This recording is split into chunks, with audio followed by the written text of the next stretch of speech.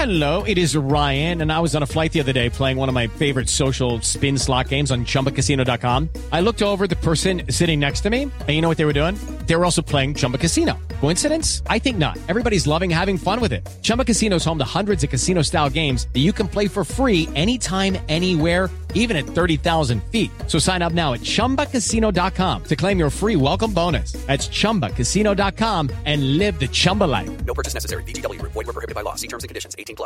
Hello, it is Ryan, and I was on a flight the other day playing one of my favorite social spin slot games on ChumbaCasino.com. I looked over at the person sitting next to me, and you know what they were doing?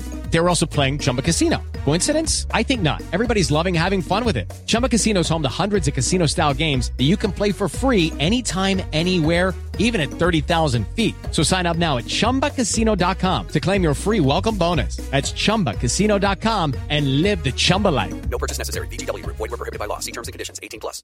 Step into the world of power, loyalty, and luck. I'm gonna make him an offer he can't refuse. With family, cannolis, and spins mean everything. Now, you wanna get mixed up in the family business. Introducing The Godfather at ChumbaCasino.com. Test your luck in the shadowy world of The Godfather slot. Someday, I will call upon you to do a service for me. Play The Godfather now at ChumbaCasino.com. Welcome to the family. No purchase necessary. VGW Group. Void where prohibited by law. 18+. Terms and conditions apply.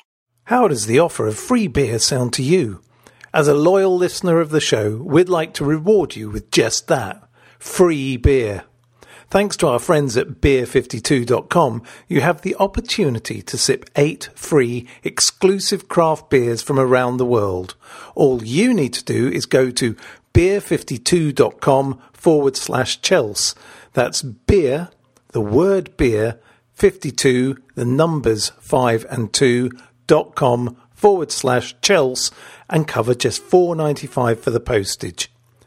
What's more, Chels Show listeners get 2 extra free beers, so that's a total of 10 beers. Beer 52 are beer pioneers. They traverse the globe to find the best and most interesting beer from the greatest small batch breweries planet Earth has to offer. No surprise then that they are the world's most popular craft beer discovery club. Each month, Beer 52 deliver a case with a different theme. Themes have included Germany, Korea, Norway, South Africa, California, Finland, and many more, but they haven't forgotten their roots. As an independent UK company, Beer 52 are also passionate about the UK craft beer scene. The beauty of Beer 52 is they don't hold you to ransom. There's no lock-in, and you can leave any time. Your first box will be sent to you next day. As well as the best, most interesting beer money can buy, your case will include the award-winning craft beer magazine Ferment, which explains the theme and individual beers you'll receive, and a cheeky snack is thrown in just to top it all off. Don't like dark beers? Choose the light plan. Easy. Just go to beer52.com/Chels. That's the word beer and the numbers 5 and 2.com/Chels to get your first case of 8 beers for free, and don't forget the 2 extra ones. They are unmissable. That's beer52.com/Chels.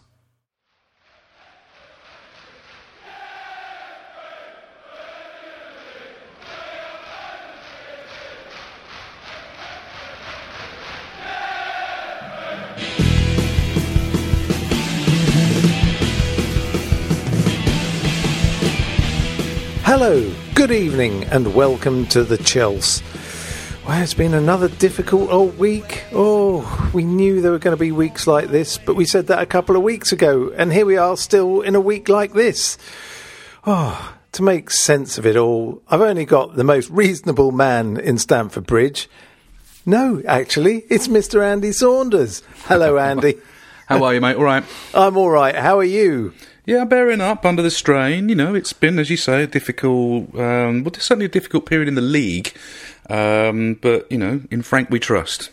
Yeah, exactly. And I think that's got to be the crux of what we chat about. I'm sure we're going to go through it and say what we think was wrong and what you think was wrong and what I think was wrong. But at the same time, we've got to temper everything and just remind ourselves that if we'd have been told that come Christmas time we'd be there or thereabouts in fourth spot, you probably would have bitten their hand off, wouldn't you? Yeah, I think we have to be reasonable about it. We can be grumpy and frustrated about losing 4 of the last 5 league games and having our 4th place gap cut down. But as you quite rightly say, we would have taken 4th place pretty much at Christmas or towards Christmas. So I think we have to put things in perspective and say there's been a bump in the road. Hopefully we can get over that bump, learn from those errors that we've been making and move forward positively. Yeah, I guess the ugly point is that suddenly in 5th place is Jose's Tottenham Hotspurs team. Yeah, with their very, very late winner yesterday in, I think, the 93rd minute. Do you know what? I was actually thinking most of yesterday, I can cope with this weekend with United dropping points and Arsenal, ultimately getting smashed. Yeah, exactly. Well, actually, it was a smashing, even though it was only 3-0. It's kind of the oddest smashing. It just seemed like City got bored. Yeah, well, they did them a favour by taking their foot off the gas, I think, in the second half. Yeah, they did. I mean, they got bigger fish to fry, I mean, that's an odd thing in itself to say about a team like Arsenal with their history and how many problems they've caused us over the years. But, yeah, it's true. But yeah, and we've got to play them before the end of the year, so I'm not counting any chickens. We've seen already this season that those teams that we expect to beat have caused us problems. So anybody that's thinking, well, we're going to go to the Emirates and just, turn Arsenal over, I think you've got to temper that a little bit and not get too carried away and think that the worst thing really is a cornered rat. And, when a team is down and desperate and fighting, that's sometimes the worst time to play them. So I'm not counting any chickens with Arsenal. Yeah, and I'd also say with Chelsea, and we'll get onto this subject throughout this podcast, going and playing Arsenal where then they are on top form is probably better for us than when they're struggling.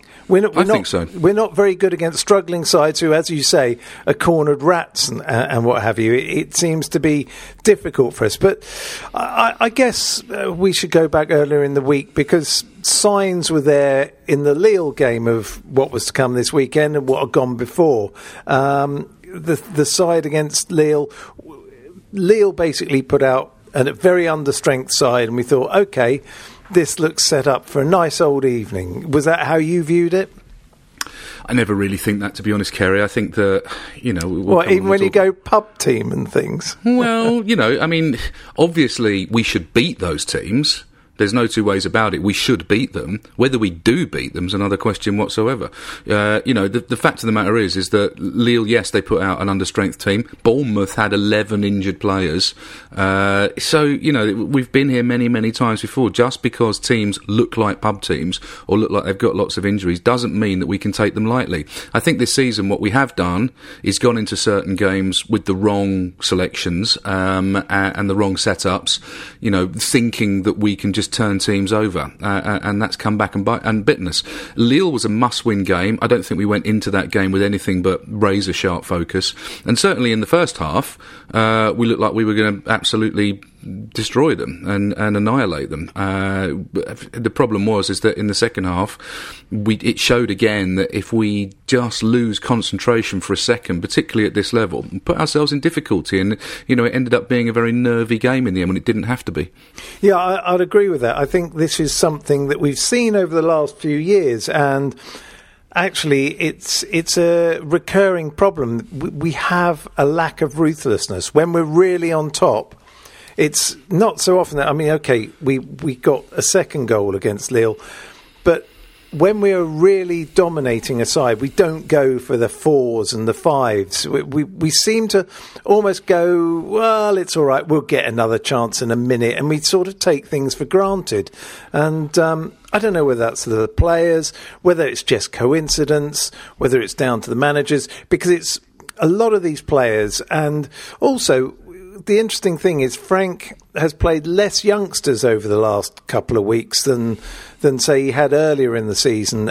So you can't even blame it on the callowness of youth. There is a problem in the side that needs to be sorted out. We need somebody who goes, this isn't enough, let's go get another, and insists on finding that next goal, don't you think? Yeah, 100%. And I think that one of the problems is we're just not taking the chances. We are creating chances. We created chances against Lille. We created chances against Bournemouth. Willian had an amazing opportunity at the beginning of the second half against Lille where the ball fell to him and he hit it straight at the keeper. We had a situation, when Emerson headed the ball straight at the keeper in the Bournemouth game. I mean, we are creating these clear-cut chances. We are just not killer in the box. And we need to be. We need to be if we're going to progress. We dominated the game against Lille quite convincingly, 65% possession, 9 shots on target to their 2 shots on target. I mean, all the stats bear out the fact that we were the dominant side, and being at the game you could see we were the dominant side, but if you don't put the ball in the net, don't take the chances when they're presented to you, you always stand the opportunity of getting sucker punched. Yeah, absolutely. And it started off nicely because Tammy scored a proper striker's goal, wasn't it? It was a good, clean, clear chance in a 6-yard box, and you thought, OK, we're up and running. Yeah, really good. Willian did extremely well. Kante did extremely well in the build-up, and ball was slightly behind Tammy, and he was very calm and did his job and put it in the net. It was a tap-in, essentially, but, he took it well. And it looked like, at that point, we would go on and, comfortably control the game, and up popped Azpilicueta in the 35th minute, 36th minute, and with a really good header from a set piece, which is unusual in itself. And at half time he went in 2-0 up, thinking, well, this is going to be a stroll. And when Willian had that chance early on in the second half, you thought, well, we could certainly capitalise here. But then we just seemed to, once again, as I've been saying all season, not be able to put 2 45 minutes of football together. One really good half and one really average half. That's been the story of the season. It's interesting about the two-half thing, because under Mourinho, especially the first time, he used to talk about a 45-minute game, that in a way you would get rid of the first half and in the second half you play a different, more expansive football. Now it's not as though these things are by choice with this Chelsea side. We literally cannot seem to play for 90 minutes. Yeah, it's. I'm struggling to figure out why. I don't know if it's a lack of concentration or a lack of tactical awareness. I think part of it is game management, and I think that's experience. How to manage a game. I mean, even at the end of both games, we were still playing hell for leather football. When most of the crowd was saying, "Take it into the corner, just see the game out," and yet we're still playing kamikaze football at the end. And I think that there's an element of game management that Frank and his coaching staff have got to start to drill into the players, that if you are winning a game or you are in a situation where you need to see time out, there are ways to manage a game that don't involve trying to blast 11 players down the pitch. I know it's an exaggeration, but we don't seem to be very good at controlling games at the tempo we want to control them at. Yeah, I think that's an absolutely spot on sort of affirmation of it all. It's a very odd situation to be a Chelsea fan at the moment, because we don't just go, let's run it into the corner, let's get the clock counted down. I mean, that Valencia game was an absolute classic of that, wasn't it? At the end of the Valencia game, we needed a draw.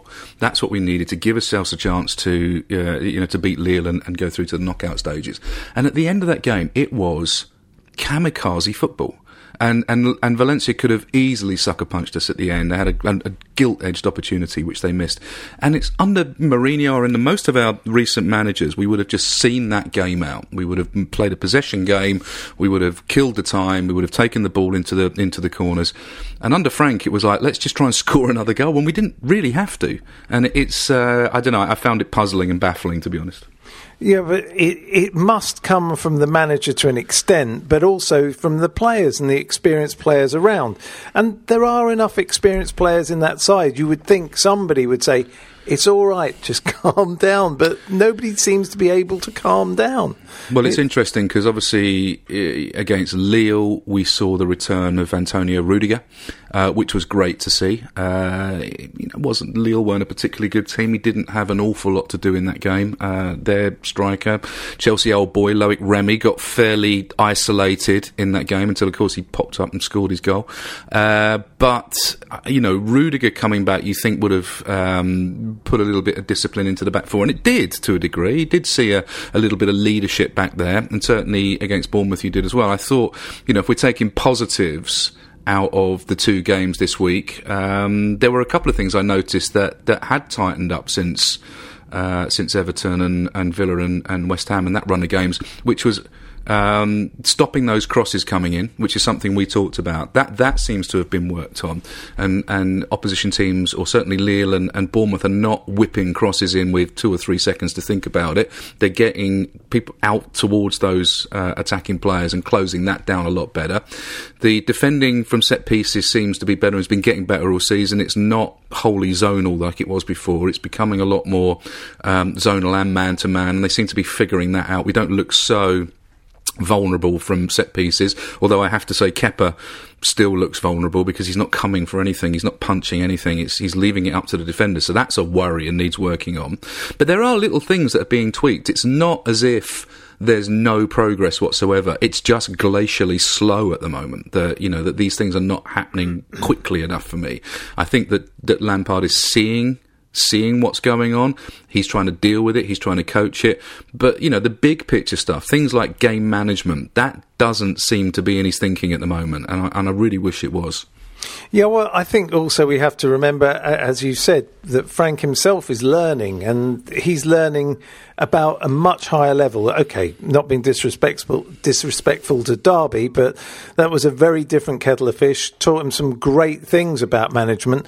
But suddenly here you are, in the top 4 of the Premier League, and you're fighting in the Champions League. It's a different game. And I know he's been through it as a player, but as a manager, I remember hearing him in an interview the other week, and he was saying he really didn't quite understand how much work the manager has to do when he's not even got players around him, that he has to get in early, do all sorts of things. I had that conversation with him man to man. I met him at an event, and we had that conversation, and he was telling me that he was slightly, this is before he'd even taken the Chelsea job, he was still at Derby, and he was saying that he found the whole management thing a little bit overwhelming, because as a player everything is done for you, and you go home at a particular time. And as a manager you're having to do everything and learn everything, and there's no textbook. You're just having to either learn from the experience you've had with previous managers yourself as a player, or pick it up as you go along, and within that develop your own voice and develop your own style, and the whole thing is was a bit overwhelming from that stage. So listen, I started this podcast by saying in Frank we trust, and I totally believe that. I got a little bit of flack over the weekend for calling out the performance against Bournemouth, but I think we can do that. I think we can call out the performance. I don't think there's anything wrong with being frustrated with the overall performance. Nobody's blaming Frank or blaming individual players or laying the blame at any particular door. I think it's perfectly fine to say it was a fairly shambolic and I think embarrassing performance, against a team with that many injuries, of the level that Bournemouth are, and the second half performance against Lille, not so embarrassing, but still, again, baffling. Why are we playing like that? So there is lots to learn. I am not losing faith in Frank Lampard, but I want to see progress. I want to see it keep moving forward and not keep making the same mistakes. Okay, so here's an interesting thought that I had, and you'll either shoot me down in flames, just say it's coincidence or whatever, but we were going along swimmingly well, and then Kante became fit again, and he brought Kante back. Mason Mount dropped to the bench, and it was Kante, Kovacic and Jorginho. Lose the game. Then the next game, it's Jorginho, where he sits out the next 2 games, and it's Mason Mount, Kante and Kovacic. And then at the weekend, it's Kovacic who drops to the bench, and it's Jorginho, Kante and Mount. And the one person that stayed constant all the time has been Kante. Do you think at the moment he's trying to put Kante into the side because he believes he has to, and actually is going against his meritocracy system, and that this midfield is actually causing unrest amongst the rest of the side? I think it's a big question to answer, in a couple of sentences. I think Kante's slightly in the team on reputation at the moment. I genuinely do. I don't think he's been 9 out of 10 Kante since he came back from injury. I think he's been 6 or 7 out of 10 Kante. But I will say this: he was, along with Azpilicueta, man of the match, I thought, against Lille. I thought he was utterly fabulous. But that's Lille. That's a team that that was easy to get in and about in midfield. But I thought he was very good in that game. I don't think that Kante should be untouchable. I don't believe any player should be untouchable. I've never believed in the untouchables theory. I think you pick players on form and performance, and you pick formations to match the team that you're playing. Kante hasn't been great in a lot of the games. Don't think he was particularly great against Bournemouth. And I've always said that for me, Jorginho's got to start. He has to start for what he gives to the transition out of defence. I'm getting boring about this, but for me, you watch those games. You watch the games that Jorginho plays in. He drops. He picks the ball up. We don't have those silly errors when Jorginho plays, because Jorginho can play the ball out of defence better than anybody else, and he's worth being in the team for that. Kante was getting bypassed in recent games. He wasn't affecting the game either offensively or defensively. There is a question to say, what's your role? And maybe the fault in that is Kante not having a clear enough role, and Frank not figuring out where Kante fits in Frank's system perhaps as clearly as he should at the moment. To answer your question, I don't know. I don't know what we do with a problem like Kante. Kante's the best player in our team. There's no two ways about it. On his day, he is clearly the best player, if not in the team, in the Premier League. So we have to find a way to make him tick again. At the moment, he's not ticking like he should. Well, I think it's an interesting discussion, and it's not born out of anything other than concern, because it was going very well, the whole system, and now it seems to have changed. And the one area which was feeling a little bit like a Rolls-Royce up until 5 games ago was the midfield. It was just purring away, and it was doing its job. And I think you actually said something quite interesting there, in the fact that where does Frank actually play him? Because at the moment, he's not playing in the same way that he was, say, under Sarri, when he was much further forward. And he's not playing in his older position, right back in front of the defence, able to feed and move forward. He's sort of in a sort of a halfway house for me. He's playing a sort of box-to-box role at the moment, and I'm not sure that necessarily is his strength. I think he can do it. I think has the engine to be a box-to-box player, but I think that he's much more effective when he's given a very, very specific task.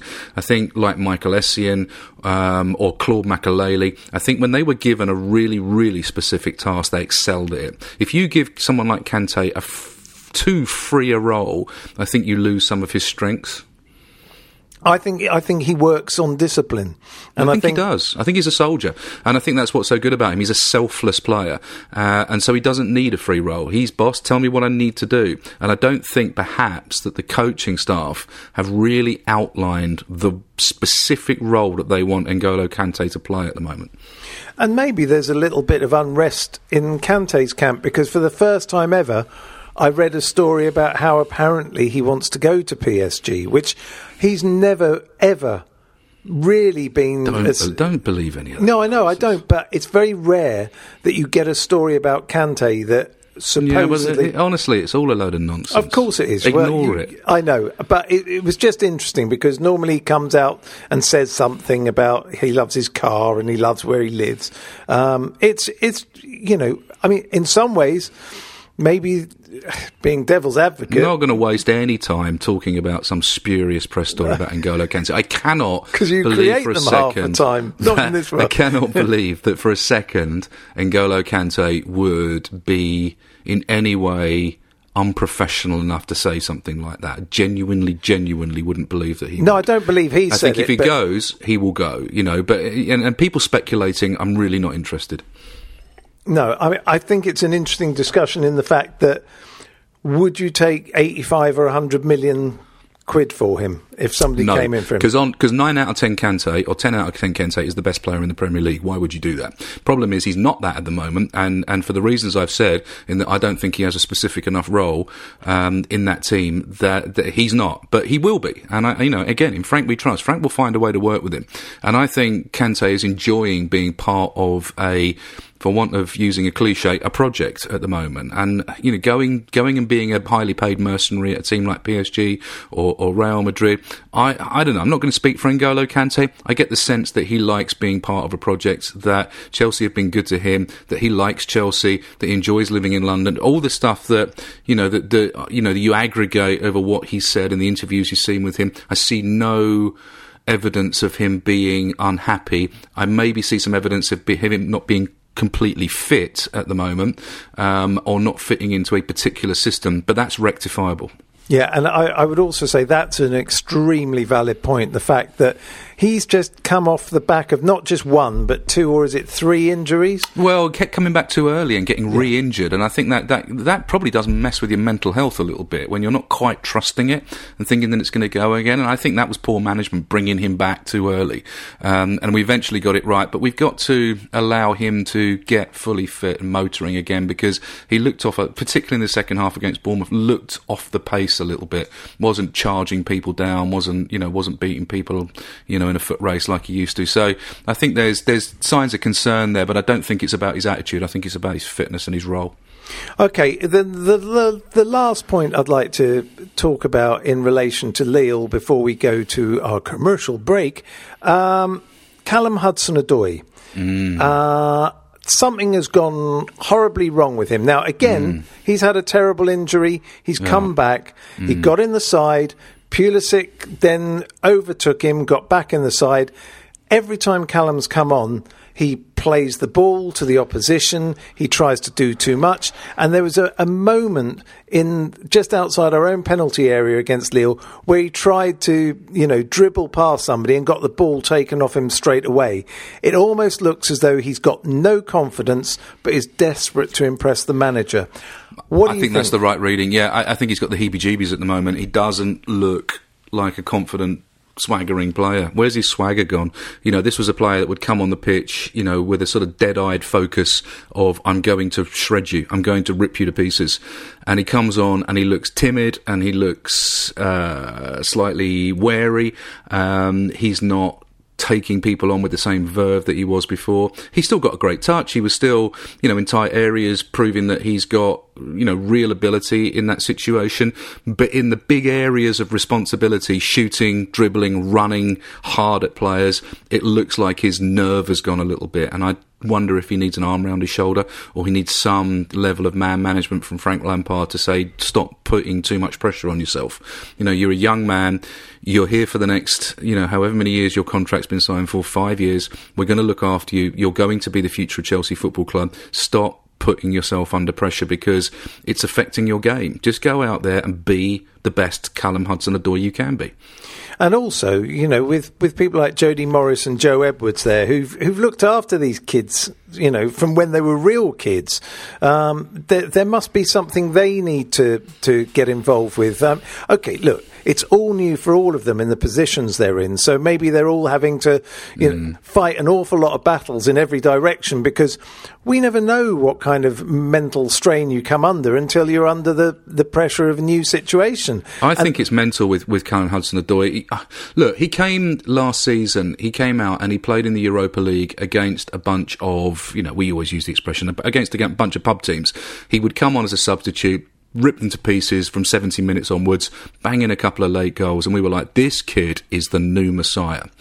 And then he comes in and starts playing regularly in the Premier League, and, he makes an impact. But, after time, a couple of poor performances seem to have got inside his head, and with Pulisic breathing down his neck, which I don't think he expected. I think he expected to be a starter. Maybe he's starting to question and doubt himself, and I think that's an issue. I think it's a mental issue, and that's where the man management skills of Frank Lampard and his team are going to come in to really start to build up Callum Hudson-Odoi's confidence so that he can go out there and shred teams like we know he can. Yeah, no, I think it's a fair point. I think it's only a matter of time for him to regain his confidence, regain his touch. He puts 2 games together, scores a couple of goals, scores a worldie, has the crowd backing him, and I think things will really start to fall in place again. He's just been on a bit of a, losing the ball, falling over himself, shooting, hitting the corner flag. He's going through one of those periods, which I think to a degree all young players do. No, I think you're right. Anyway, right, well, that covers Lille, so let's go to a commercial break.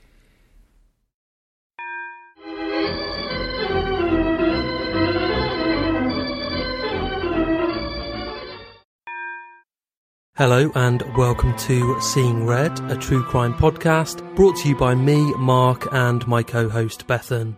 Each week we take a deep dive into the dark world of true crime. Cases have ranged from the murder of Christina Abbott, a high-class escort who was killed by a sadistic client, to the Peru 2, a pair of young women convicted of smuggling drugs in South America. Whilst always respectful to the victims of these crimes, we do like to tell each story in our own unique style, with humour and lots of f***ing swearing. Join us every Wednesday for a new episode of Seeing Red, a true crime podcast, wherever you get yours. And we're back. So, Andy, after the glorious night of beating such a mighty side as Lille, it was all set up for getting ourselves back on track in the Premiership against Bournemouth. No hopers, 200 injuries or something. No one could play. Probably goalkeepers were going to be rush goalies. It was looking as though it's going to be such a nice old easy afternoon, but it wasn't like that, was it? Well, I think we have to look at the fact that since they were promoted to the Premier League in 2015, no side has won more top-flight away games against Chelsea than Bournemouth. They are a bit of a bogey side for us at Stamford Bridge. I genuinely thought it would be reasonably straightforward just looking at their injury list. 3 of their top players were injured. Callum Wilson, Harry Wilson and Nathan Ake were all injured, as well as, I think, 8 other first-team squad players. So looking at that, you'd think, well, this is going to be a fairly chonky makeshift Bournemouth team. We're in good shape. We're coming off the back of a win against Lille.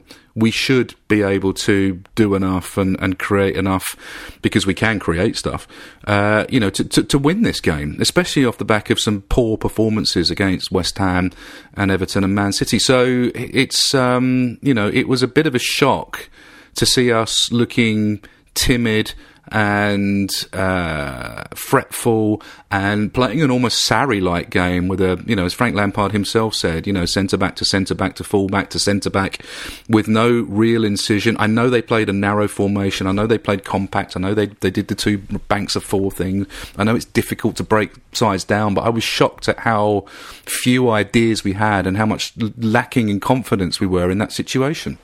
Yeah, and I would say this is a recurrent problem, again, when we were talking in the first half of the pod, that we are seeing history repeating itself. A, not only because it's a bogey side in Bournemouth, but B, this inability to break sides down when they come to the bridge and go, we're going to put everyone behind the ball, we're going to see how it goes. If we keep staying at 0-0, just maybe we'll get one chance and we'll put it away towards the end of the game. And that's exactly how it panned out. They came and parked the bus, as Jose always used to call it, but they stuck to their task. They did it very diligently, but we couldn't find that creative spark. And what worries me the most about that partnership between Zouma and Rudiger, yeah, they might be able to defend, but Frank is asking both of them to do something that seems to be quite unnatural, which is to come forward, bring the ball out and ping these passes 40 yards. Rudiger did his first one, cross-field pass, hit the man, hit Pulisic in the first few minutes. We didn't do it again. Every single one of them, from Zouma or Rudiger, went sailing out into the crowd. Should he be looking at the players he's got and playing a system and a way that suits the players he's got, rather than asking people to do something that may not be completely natural? Yeah, I think there's a lot to be said for that. And I think that, we didn't execute that strategy very well. I didn't think it was a particularly good strategy against a team like Bournemouth. You've got people like Billings in the middle who are 6'6" or something. Those aerial balls, they're always going to beat us aerially. We're not a tall side. Our strengths are moving the ball quickly at pace forward and running at at the defence, you know, and getting men forward and creating quick passing moves. We did none of that. We were slow, we were turgid, we were sloppy in possession. I thought Kovacic was a huge miss. I wouldn't have played Mason Mount. I would have played Kovacic, dropping, you know, potentially our player of the year for a league game, you know, after a sequence of games that we've had. I just thought was an error. I just think you should have had Kovacic on the pitch just to give you that forward momentum. I know that Mount is, you know, a really good player. I know that he can bring an awful lot to the team, but you've got to use the right players in the right games. And I just think in tight situations with teams where you have to break teams down, you have to move the ball quickly, Kovacic was a much better option than Mason Mount, who I think is better when you're playing against teams that want to play football against you. So, you know, and I might be overstating the case there, and I don't think it's necessarily binary, but I do think that I would have liked to have seen Kovacic start there. It was good to see Rudiger start again. Actually, there's been, you know, a fair amount of criticism of Kurt Zouma, but maybe I was watching another football match, because I thought Kurt Zouma had a shout for man of the match. His recovery challenges were brilliant. I thought he saved us on at least two occasions. I thought he was pretty solid next to Rudiger. I think it's worrying when defenders are men of the match, certainly against teams like Bournemouth. But I can't see another player on the pitch to rival him for impact on the game. Can you? No, and that's what I was trying to. My point about Zouma and Rudiger is they are fantastic defenders, and I thought they both played well when they had to defend. I mean, there was one tackle from Zouma which was out of this world, you know, recovery one. I've got absolutely no problem with them as a pairing, although from what you can gather, Zouma doesn't like playing on the left-hand side. But my point was, when they're having to come forward and play these beautiful libero passes like a Ruud Gullit, it doesn't suit them, and it must knock their confidence as well. So yeah, I'm not sure that's how Frank wanted them to play, because he was quite vocal and quite hard-hitting in his post-match interviews when he talked about that was not what I set out to do. Okay. You know, he talked about if he was a fan, he would have been quiet. He said, you know, we kind of needed the fans today, but I don't blame them, because if I was a fan sitting there, I wouldn't want to watch that kind of turgid side-to-side football. You know, he said that, and I think he wants them to go and play a little bit more risky, that's probably the wrong word, ambitious is probably the right word, more ambitious football moving forward. I don't think that means massive, long, diagonal passes, and I don't think it means side-to-side football. I think it means play through the channels, movement, move off the ball, get forward, and none of that was happening. So I got the sense that he was deeply frustrated by it. Yeah, I agree, and I it was one of the first times I've really felt sorry for Tammy, who just ploughed a lone furrow, and nobody came along and supported him. He was distanced from the midfield. It really didn't work for him. And no, he got massively isolated. You can't blame him in games like that when he gets isolated. You know, he did everything he could do, but I thought Pulisic was incredibly quiet. He seemed to disappear out on the wing. Willian was making was doing good energy tempo work, but his decision making was old school Willian. I don't want to pick out individual players. I'm just saying, as part of the performance, certain senior players. I thought Kante was average. I thought Jorginho was good. Jorginho played well. I thought Mount was fairly invisible. Rudiger and Zouma did what they did. I thought, Emerson had chances again that he didn't take. The header that Emerson had, which all he had to do was hit it either side of the goalkeeper and hit it straight at the keeper. That's the margins that we're operating with. If he'd have put that in, we would have said that was a hard-fought professional game and we got the result. Yeah. That's what we would have said at the end of it. It was boring and it was dull. I think the first half was the dullest first half I've seen for a very, very long time. I'm surprised that people were still awake after that first half. It was so boring. But I'll take boring if we win. I'm all about the points. The fact is, if it's boring and we don't win, then I've got a problem. Yeah. Well, then you've got a problem, because that was boring and we didn't win. It didn't. Weren't you bored? Yeah, I was. It was awful because there was just no tempo. I'm not saying I don't want to be one of these supporters. I want sparkly football every week. Look, I'm not interested. Give me boring every week in, one out. 1-0 wins. I don't care as long as we win. It's all about the points. I'm all about the points. But don't give me boring and lose. Because that I don't think nobody wants that. Look, I don't mind us grinding out wins. I want to see some lovely football like we've seen, but there are when needs must. It's a byproduct, isn't it? Of course. It's a bonus. I think if we see lovely football, the object of Premier League football is to win the game. And the game at this weekend was not about lovely football. It was just finding a way through. Somebody to make that run. Somebody to see that run. And somebody to put the ball in the net. Is that too much to ask? But, so And also, as well, why is Willian still taking corners? I don't please. I thought I'd try and avoid this subject. About No, I don't think you can avoid it. I think you've got to stand up and look it straight in the eye. Why is Willian still taking corners when you have when you have Mount on the pitch? Emerson takes a decent corner. You've got Pulisic, presumably can take a decent corner. You've got other players on the pitch that can take corners. Why is he grabbing the ball and insisting on taking corners and set pieces? That is something that Frank has to sort out. If you can't beat the first man, then you shouldn't be taking corners. And the percentage of Willian hitting the first man is unacceptable. Yeah, I agree. That first man thing. And this is a problem that's gone on for a long, long time. This isn't just something that's happened this year. No. I would love to see the percentages of amount of Chelsea corners that hit the first man. I don't think you would like to see that percentage. I think that the other thing as well is there is an argument to say, and I think it's a valid argument, that hitting the ball to the near post and getting the flick on or attacking the ball at the near post is a very effective policy at corners. It's proven statistically that, if you can get the ball to the near post and somebody runs across and either, heads it goalwards or heads it back or creates something from the near post, heading the ball on from the near post causes chaos. And so it's not a bad strategy. The point is it's executed so badly time and time again if that is the strategy. I mean, I'm not a one for just put it in the mixer every time, because that's normally easy for any decent goalkeeper to come and pluck it out the air, particularly if it's an in-swinging corner. But, either vary it up or execute it properly. That's my point. Yeah, the other point was with their goal, where I was sitting in the Matthew Harding, the flag went up very, very early, before the ball had even got to Gosling. Now, surely players see a flag go up. That must be equivalent to when the referee blows his whistle. No matter what happens, if that's gone up and it's flagged as definitely offside, surely everyone does stop and things have to be taken back, like a referee blowing a whistle. Well, it needs to be sorted out, because I thought the directive was that you would carry on playing in tight situations and then sort it out with VAR. That's what VAR was for. I thought that was the directive, that you would keep it going.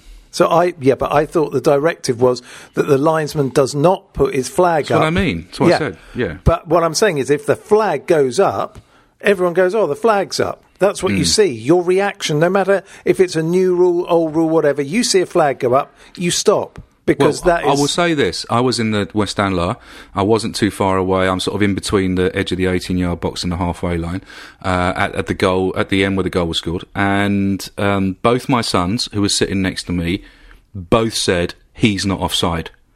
They both saw that the guy that looked offside was not the guy that scored the goal. They both called it.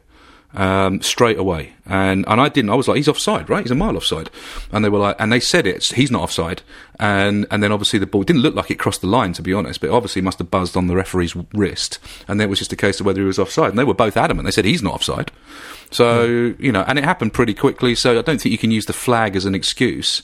I think nobody tracked the runner. That's the problem. Nobody tracked him. Nobody tracked Gosling. And and he was able to just slide through and do it. I mean, the problem with we didn't talk about the Remy goal. Ironic, isn't it, that Loic Remy was fit for them when he was never fit for us. But everybody ran to the goal line. Nobody, and he was on his own on the penalty spot. It was ludicrous defending. This is what I mean about the mistakes week in, week out, about tracking runners and about not picking up players. In those two games, that's where the goals came from. And if you've got a player running free and just running basically from midfield through, everybody's concentrating on the goal that's offside, the player that's offside, not picking up the runner. And he goes through and they get a little bit of fortune, a little bit of luck, but, a goal's a goal, and we were done by it, and that's 3 points lost. Yeah, well, let's go to our man at the ground, Mr. Nizar Kinsella, who gave us this little report from a somewhat depressed Stamford Bridge. Hi guys, this is Nizar Kinsella, Goal.com's Chelsea correspondent, reporting for the Chelsea. I was at Stamford Bridge, like many Chelsea fans, and it was a cold, bleak night. And that was just the weather. I mean, the performance, it was terrible and way below what Chelsea would have expected. I mean, looking at what the game means for Chelsea, it means 4 defeats in 5 games, and there must be signs of worry now. Looking behind the scenes and looking at the players after the game, Tammy Abraham congratulated Dominic Solanke, the ex-Chelsea Academy graduate, but then dropped to his knees. He's definitely somebody who wears his heart on his sleeve, Tammy Abraham, and that was a noticeable moment after Bournemouth's late winner. But it wasn't a sense of frustration that Chelsea were robbed. I think it was more a sense of that was just so disappointing as a performance as a group. Chelsea needs to be better than that. Frank Lampard as well, talking to him after the game, he already identified a lot of problems that were happening at Chelsea, and I think a lot of them were of Chelsea's own making in his mind. It's not a case of yes, okay, Bournemouth came and stopped them playing, but there was also a case of Chelsea playing into Bournemouth's hands. The use of possession was something that Lampard particularly was upset with. The way Kurt Zouma and Rudiger were constantly on the ball in the game, but they gave the ball away very cheaply on many occasions and couldn't find midfielders. The likes of Mount and Kante didn't get on the ball enough, and I think that was something that Lampard was really identifying, was that they had a lot of the ball, but it was all with the centre-backs, and those crossfield balls that went straight out of play was something that was a particular worry for Chelsea. So, that was kind of my vibe with it. I think that Chelsea were frustrated, but, the good thing is, I guess, that they shouldn't panic too much, because they were their own worst enemies, and I think that was my primary message. I think that's what will be being worked on ahead of Tottenham next week. Well, I think that sums it all up, Andy, really. No need to dwell on it. We need to move on, and move on we must. And, today we got the Champions League draw, and it's a revisitation for us. It's Bayern Munich. How did you feel when that one came out? Yeah, happy with that. I've said all along that there's no point us, looking for easy games at this stage. I suppose the easy in inverted commas game was RB Leipzig, which Liverpool got, but I don't think they're easy at all. So I would rather play a big. No, Liverpool have got Atletico. Oh, they got. So who's got Leipzig? Tottenham. Oh, Tottenham got that. Yeah, I knew one of the other English. They'll lose to him. They'll lose. Yeah, they're a decent team. So there were a lot of difficult games. Coming second in the group didn't help. So we were our own worst enemies on that one. So we were always going to get a fairly big team. I'm happy. Listen, Bayern Munich. It's always going to be an iconic team for us, isn't it? After 2012, we'll beat them then, and we can beat them now. They're on a terrible run at the moment. They're 5th in the Bundesliga. They had a good win at the weekend. I think they put 6 past one of the lower teams, but they're 5th. It's certainly not the Bayern Munich of yore. They're still dangerous. I think they will be very dangerous at the Allianz in Munich. The problem I think we've got, or the challenge we've got when they come to the bridge, because obviously we play the first leg first. I think it's on the 25th, is it? Or the 25th of Feb, is that is keeping a clean sheet. That's the issue. If we can keep a clean sheet and then go away there and score an away goal, then I think we're in with a shout. But I'm just worried about our defence. That's the problem. But to answer your question, I'm pleased that we've got them.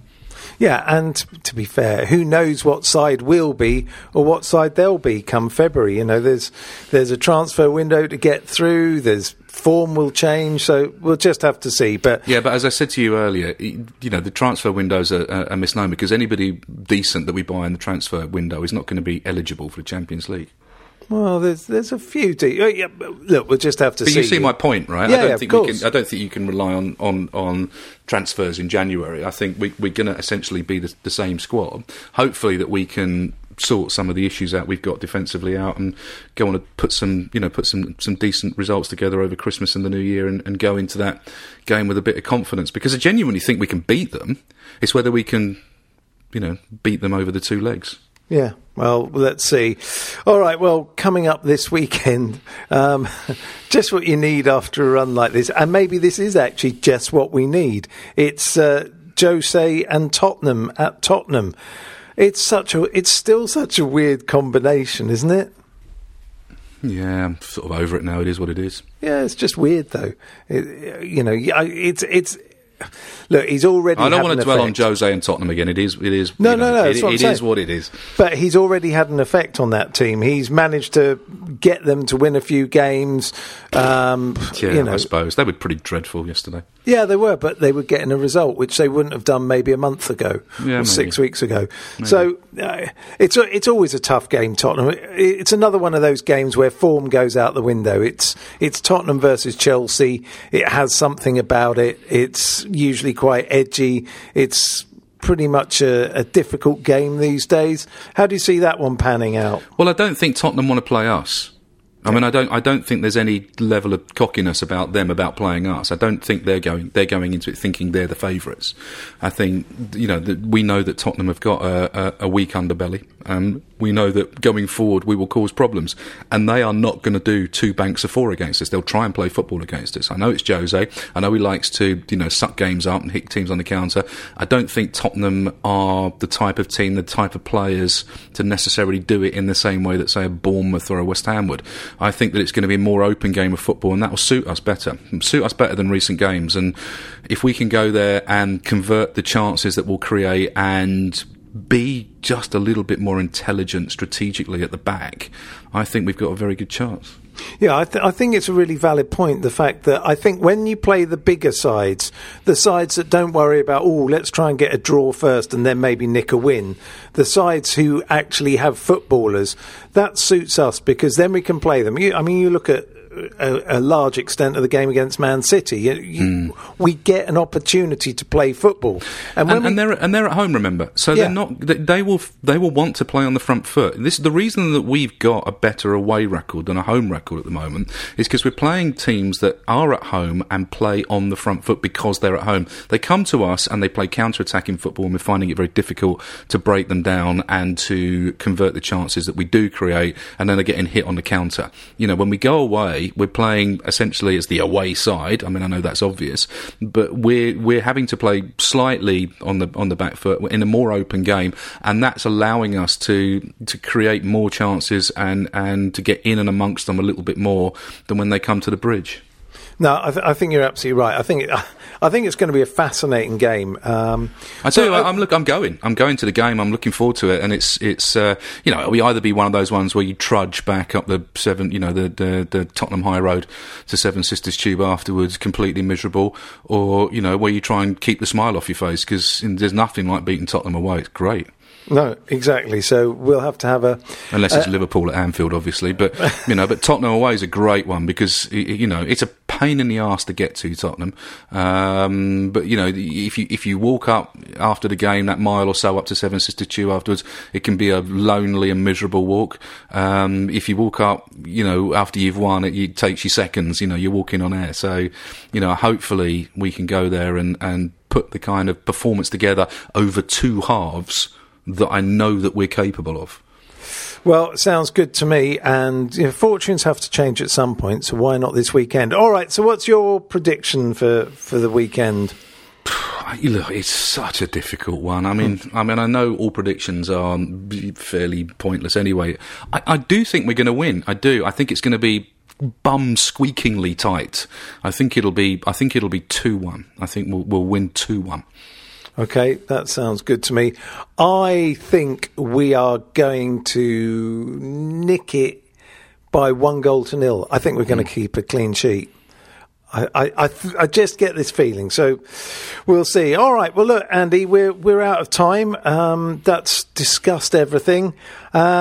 So we'll be back next week, just before Christmas, and then we'll be full of, hopefully, Christmas cheer. And let's not forget, everybody, first of all, thank you, Andy, for tonight, as usual. My pleasure. And let's not forget, we're still 4th. We are. We're still 4th. Champions League, knockout stages and 4th. We would have taken this at this stage of the season if you'd have asked us in May. Exactly. All right, mate. See you next week. Cheers. This is a Playback Media production. Get all the associated links for this podcast at chelseapodcast.net. Sports Social Podcast Network. With the Lucky Land Slots, you can get lucky just about anywhere. This is your captain speaking. We've got clear runway and the weather's fine, but we're just going to circle up here a while and get lucky. No, nothing like that. It's just these cash prizes add up quick. So I suggest you sit back, keep your tray table upright, and start getting lucky. Play for free at LuckyLandSlots.com. Are you feeling lucky? No purchase necessary. Void where prohibited by law. 18+ terms and conditions apply. See website for details.